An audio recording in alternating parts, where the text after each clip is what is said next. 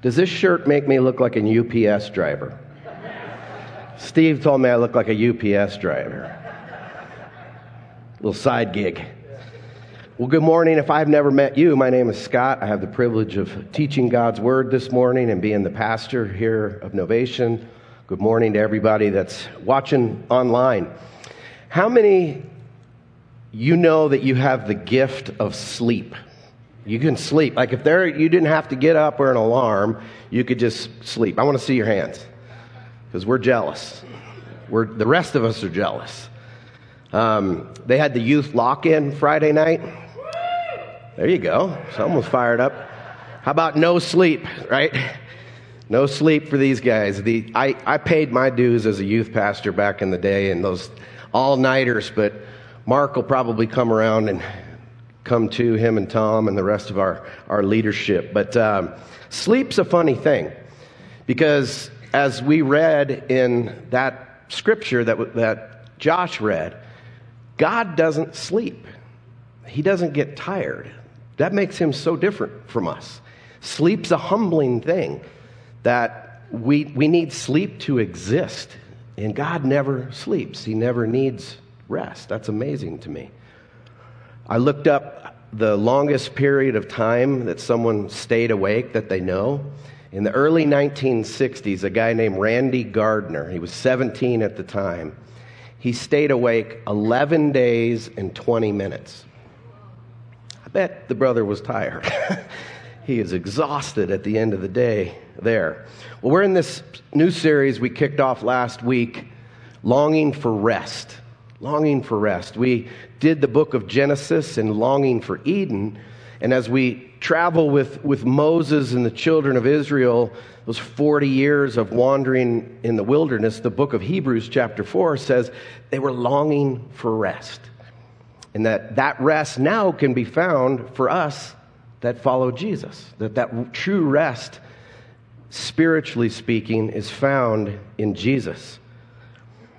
The calling of Moses as the deliverer of the children of Israel is amazing, what he was called, to do. If you remember the setting at the end of Genesis, Joseph's in Egypt, and there's a famine in the land. So Joseph's family come, and they are under the favor of the Pharaoh at the time. And then Joseph dies, and the new Pharaoh comes in, and he doesn't like the Hebrew people. And they're enslaved. And it's funny when you read in Genesis, God actually told Abraham that was going to happen. There would be a 400-year enslavement of his people, but that he would deliver them. And Jesus is the ultimate deliverer. Moses is a Christ-like figure in the deliverance piece. But Jesus, he delivered us from our enemies of sin by nailing it to the cross. He delivered us from the power of death through his resurrection, and he delivered us from the evil one by stripping away the evil one's authority. So we have ultimate deliverance.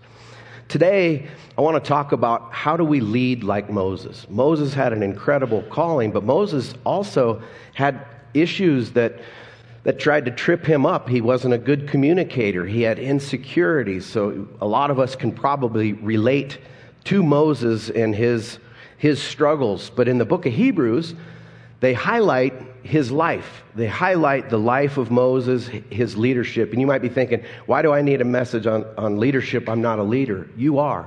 Every single one of us is a leader to some degree. If someone's calling you dad, they're calling you mom, teacher, coach, manager, whatever it is, we all, grandma, grandpa, we all have leadership. So it says in Hebrews 11, it was by faith that Moses, when he grew up, refused to be called the son of Pharaoh's daughter. He chose to share the oppression of God's people instead of enjoying the fleeting pleasures of sin. He thought it was better to suffer for the sake of Christ than to own the treasures of Egypt, for he was looking ahead to his great reward. It was by faith that Moses left the land of Egypt, not fearing the king's anger. He kept right on going because he kept his eyes on the one who is invisible. It was by faith that Moses commanded the people of Israel to keep the Passover and to sprinkle blood on the doorpost so that the angel of death would not kill their firstborn sons. We see in the life of Moses somebody that there's things in his life that all of us can emulate in leadership. And I'm going to give you 3 things and then talk about these 3 simple points. The first one, to lead like Moses or to lead well, exercise courage. It takes courage to lead.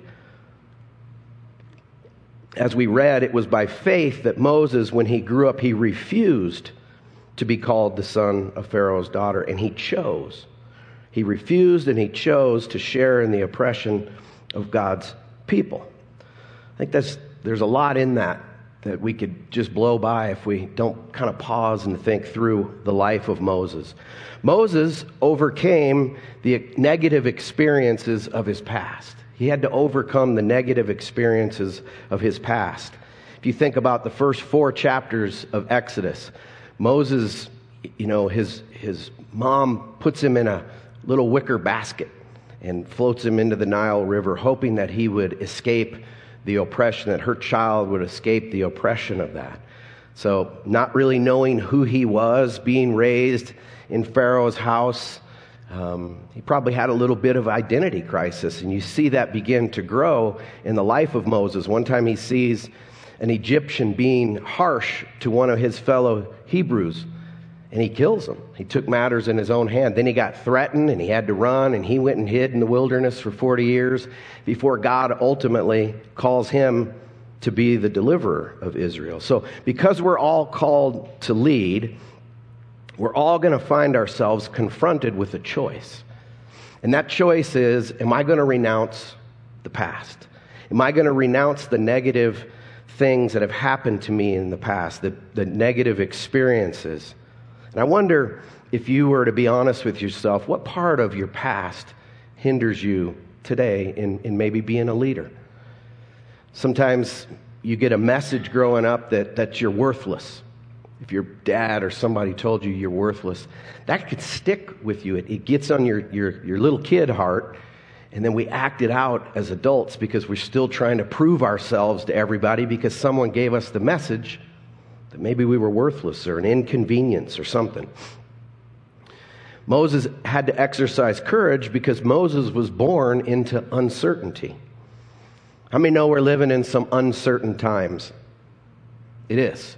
But it's always uncertain because none of us really control much of our circumstances. We control our response to circumstances most of the time.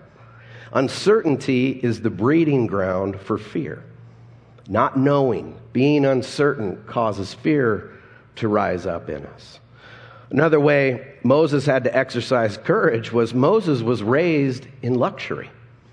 You might be thinking, well, that would be fun to be raised in luxury. But the reality is he broke away from living high on the hog in the king's house to obey God's calling and to be with his people. Comfort and luxury can give us a false sense of hope, a false sense of security. Comfort's really the enemy of courage, of acting courageously, because we do not naturally leave the safe and comfortable, behind to go do something courageous. I was thinking about the Great Depression, if you've ever read about that. In the late 1920s, when the stock market just collapsed and everything turned upside down, you had people who went from living in luxury to having nothing. Just overnight that happened.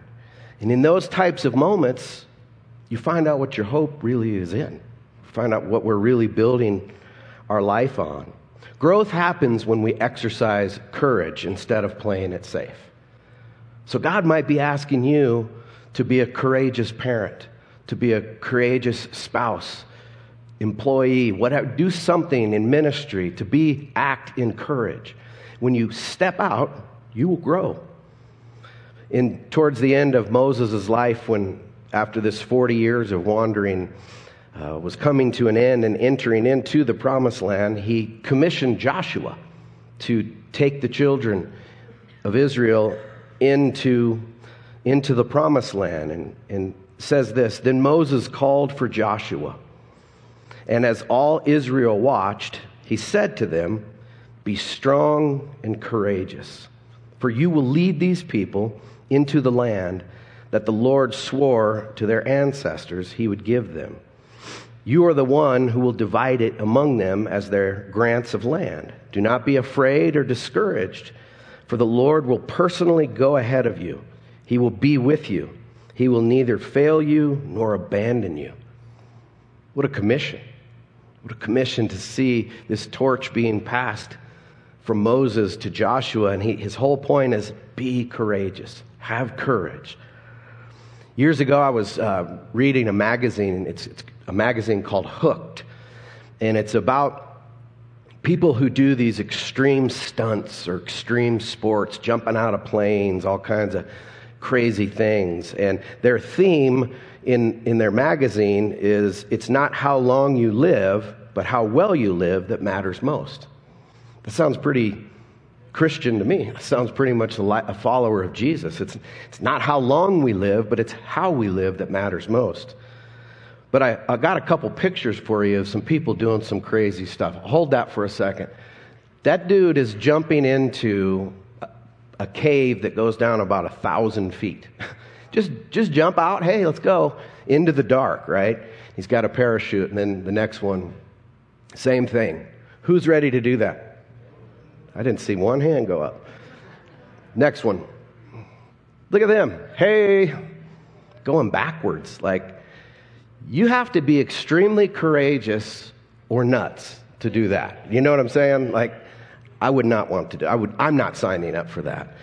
But I want you to keep those pictures in your mind for a second. These people took a plunge, so to speak, into something seemingly scary. Where in your life do you need to jump? Take the plunge. Is it in your spiritual life, in your discipleship to Jesus, to say yes, that I'm going to follow him with all my heart, and I'm going to be courageous, and I'm not going to, get sucked in to the things of the world and the selfishness of the world? Is it relationship that you need to take a plunge in? Somewhere we're all being called to act courageously. Courage, you've heard before, is not the absence of fear, but it's the willingness to persevere in spite of having fear. That's what courage really is. Second thing, embrace humility. Embrace humility. We exercise courage and then we embrace humility. I think humility is the key to any good leader, that you walk with humility. It says that he thought it was better to suffer for the sake of Christ than to own the treasures of Egypt. Instead of worrying about his reputation, instead of worrying about his comfort, he exercised humility. A couple things about this. Moses overcame the disappointments of the present. He overcame the disappointments in his present life that we saw him as you read through his story. Disappointment's common to all of us. We've all disappointed ourselves, disappointed others, or we've been disappointed by others. It's a common part of being a human. There's two effects that can happen from disappointment. It can be a negative effect and become crippling, or it can be a positive thing where it becomes motivation. When we fail, when we blow it, instead of feeling sorry for ourselves or having self-pity, we're motivated to be better. An example could be, as a parent. If you blow it as a parent, you can not take responsibility for it, point the finger somewhere else, or you can say, you know what, this is going to motivate me to be better. I'm going to become a better parent, a better person. You can fill in whatever example you want there. It says in Numbers 12:3, now Moses was very humble, more humble than any other person on earth. You want to hear something funny? Moses wrote that. That's funny. But if you don't understand the context of why he wrote that as he told the story, then it seems like, because if you say you're humble, you're not humble anymore, right? I'm so humble. Nope, you're just immediately disqualified from being humble. God was sticking up for Moses when Moses wrote this in this chapter. His wife And I believe it was Aaron or somebody else was basically talking behind Moses' back and just saying, questioning his leadership. God can speak to us too, and so on. And that's when God speaks up and has Moses' back. So he was disappointed there. Another thing is Moses was disappointed with himself. You ever been disappointed with yourself? You look in the mirror and go, man, I really blew that. I really failed there. Moses had several failures, several times in his calling where he blew it. But he humbled himself, and he stayed humble before God and before others. I don't know where I got this, but humility is the remedy to failure. When you humble yourself after a failure, when you take responsibility for your life and choices, take responsibility for your failure, you will grow. Humility is the key to leadership. And then Moses was disappointed with others. He felt the sting of rejection. I'm not going to have you raise your hand, but we've all been rejected or felt rejected by somebody. Sometimes in really vital relationships, we've experienced rejection. Humility is the answer to rejection. Humility is the answer to rejection. Our fear of rejection comes from evaluating ourselves on the opinions of others or the approval of others. I know for me, I'm an approval addict. I'm not a people pleaser. People pleasers change their behavior or change what they want to do in order to make somebody else happy. An approval addict's going to do what they're going to do. They just want you to like it. And that's the truth for a lot of folks. But if we evaluate ourselves on the opinion or approval of others, we're going to feel the sting of rejection. When you look at the life of Jesus, who was rejected everywhere and then, ultimately betrayed and abandoned, he felt that, and he's on the cross dying for us, dying for humanity, the very people who were mocking him and so forth. And it says in 1 Peter that as they were humiliating him, he didn't retaliate, but he entrusted himself to his Father. That's what you and I need to do. In the midst of rejection, find your identity in Jesus, who will never, ever abandon or reject you. We can't lead people when we need them, when we need their approval. Because when you're leading somebody, you're not always going to make them happy. They're not always going to want to follow what you're asking them to do. Jesus knew that rejection, and he responded with humility. Exercise courage, embrace humility, and then lastly, expand vision. Expand vision. It says, for Moses was looking ahead, that's vision, to his great reward. He kept right on going because he kept his eyes on the one who's invisible. Moses overcame the uncertainty of the future. Vision causes you and I, when we have God's vision, causes us to look into the future with courage and with faith. How many want to look into this uncertain future with courage and with faith? Are you with me? I do. Excuse me. I want to trust Jesus in this. I've probably told you this story a lot, but the story of the lady who swam the English Channel. She was going to go from England to France and swim the whole thing. And she got about 90% of the way. And she couldn't do it anymore, and obviously had a boat following her. And she got out of the boat, and they said, well, why'd you quit? You were so close. She said, with all the fog and everything, if I could have seen the shoreline, I would have made it. In other words, if I would have had vision, I would have been able to accomplish this great feat. God doesn't require great skills. He requires faith and obedience. He doesn't need our gifts and our talents. He needs our faith and our obedience. And then put it back into his hands and watch what he can do in and through us. I talk to pastors all the time. Pastors of big churches, medium, and small churches. In this whole post-COVID world, they all say the same things. That participation in the local church is down like never before, and finances are down like never before. Can I just challenge us? Let's don't be like other churches and all the other churches.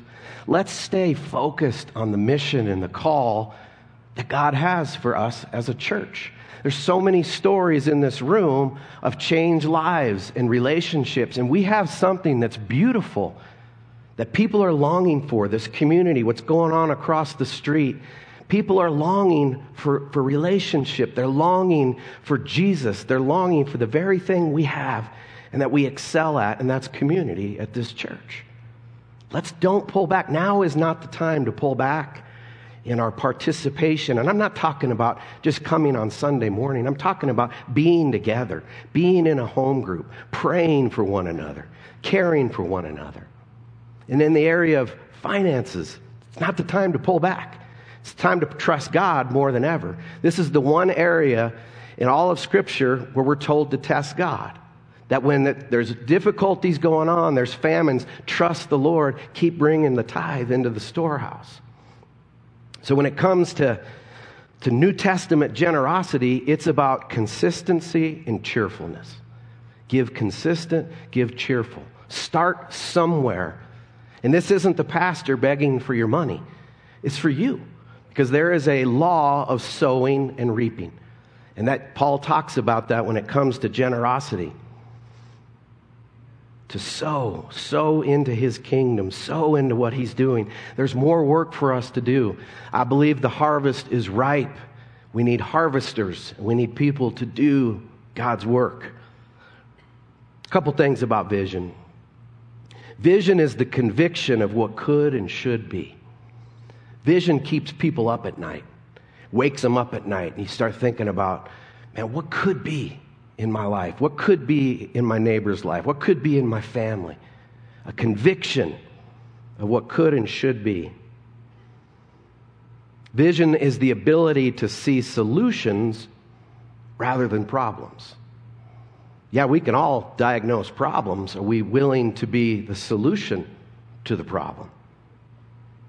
And then vision is the ability to catch a glimpse of what God wants to do through your life.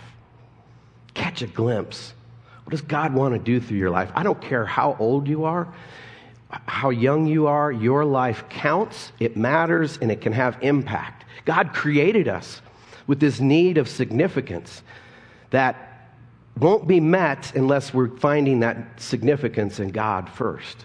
And then allowing Him to work through us to have impact relationally on the lives of others and through the gospel, through the good news. If you've never trusted Jesus, if you've never agreed with Him that He is Savior, that He is Lord, then do that today.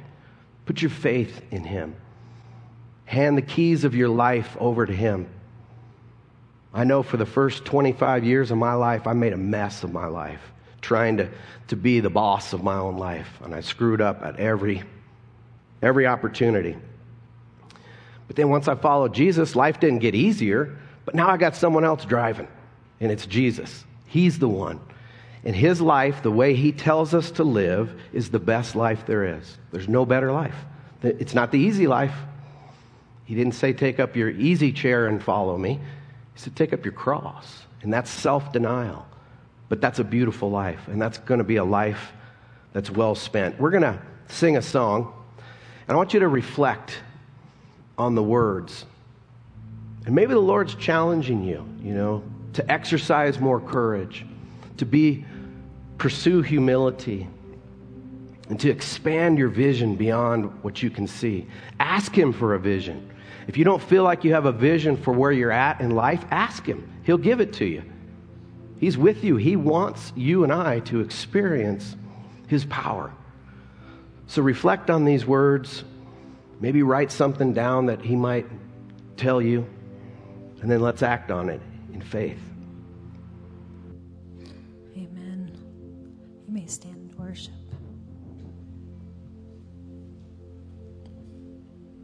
You call me out upon the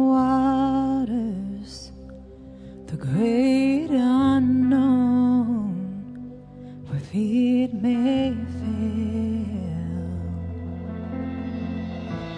and there I find you in the mystery, in oceans deep, my faith will stand. So I will call upon your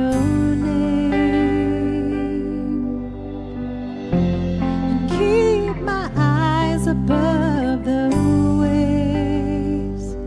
When oceans rise, my soul will rest in your embrace. For I am yours, and you are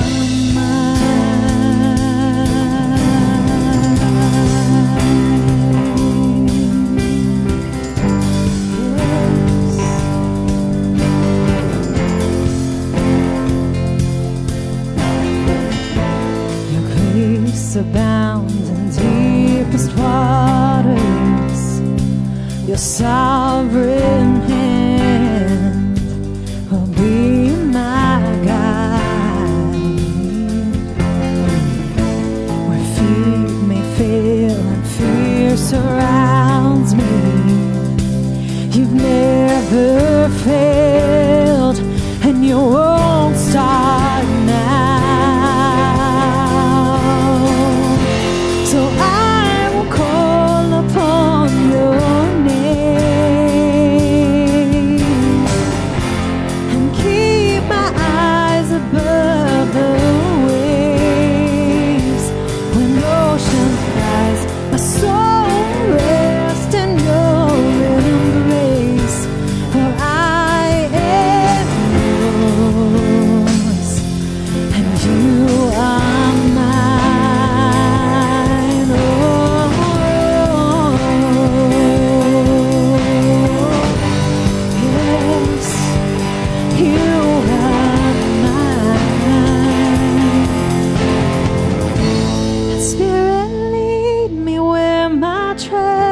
Without borders, I may walk upon the waters wherever you would call me.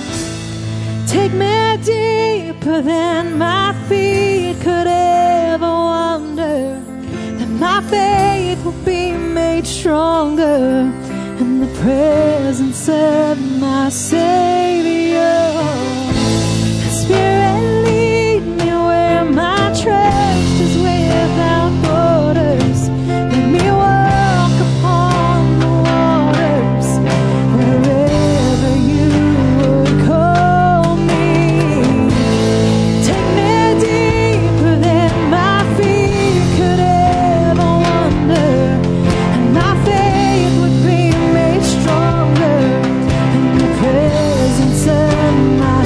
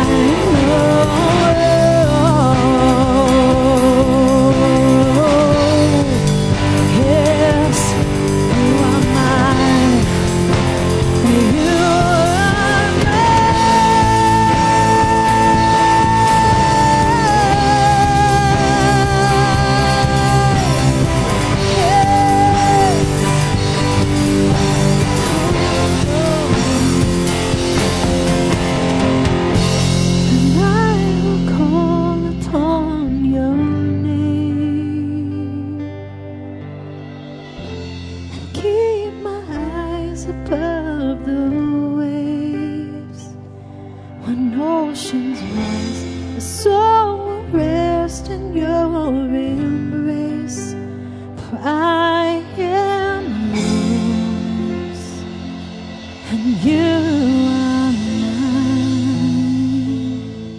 mine. I feel led for us, before we leave here, to do something that might feel just a hair scary for some of you. But I'm going to trust the Holy Spirit and what I feel He's saying to us. I feel like what we're supposed to do with the few minutes that we have remaining, as Josh just keeps playing, is pray over each other and ask God to impart fresh vision. If you're here with your spouse, you're here as a family, you have a friend that's here, whoever you're with, let's take a minute and let's take some courage and let's pray over one another for God to expand and impart vision for our lives and for you as a couple, a family, as a follower of Jesus. Can we do that? Is that a yes? Okay. Why don't you take a minute and just turn and with your families, couples. If you're by yourself, feel free to join in with someone. Just impart vision. God wants to impart vision.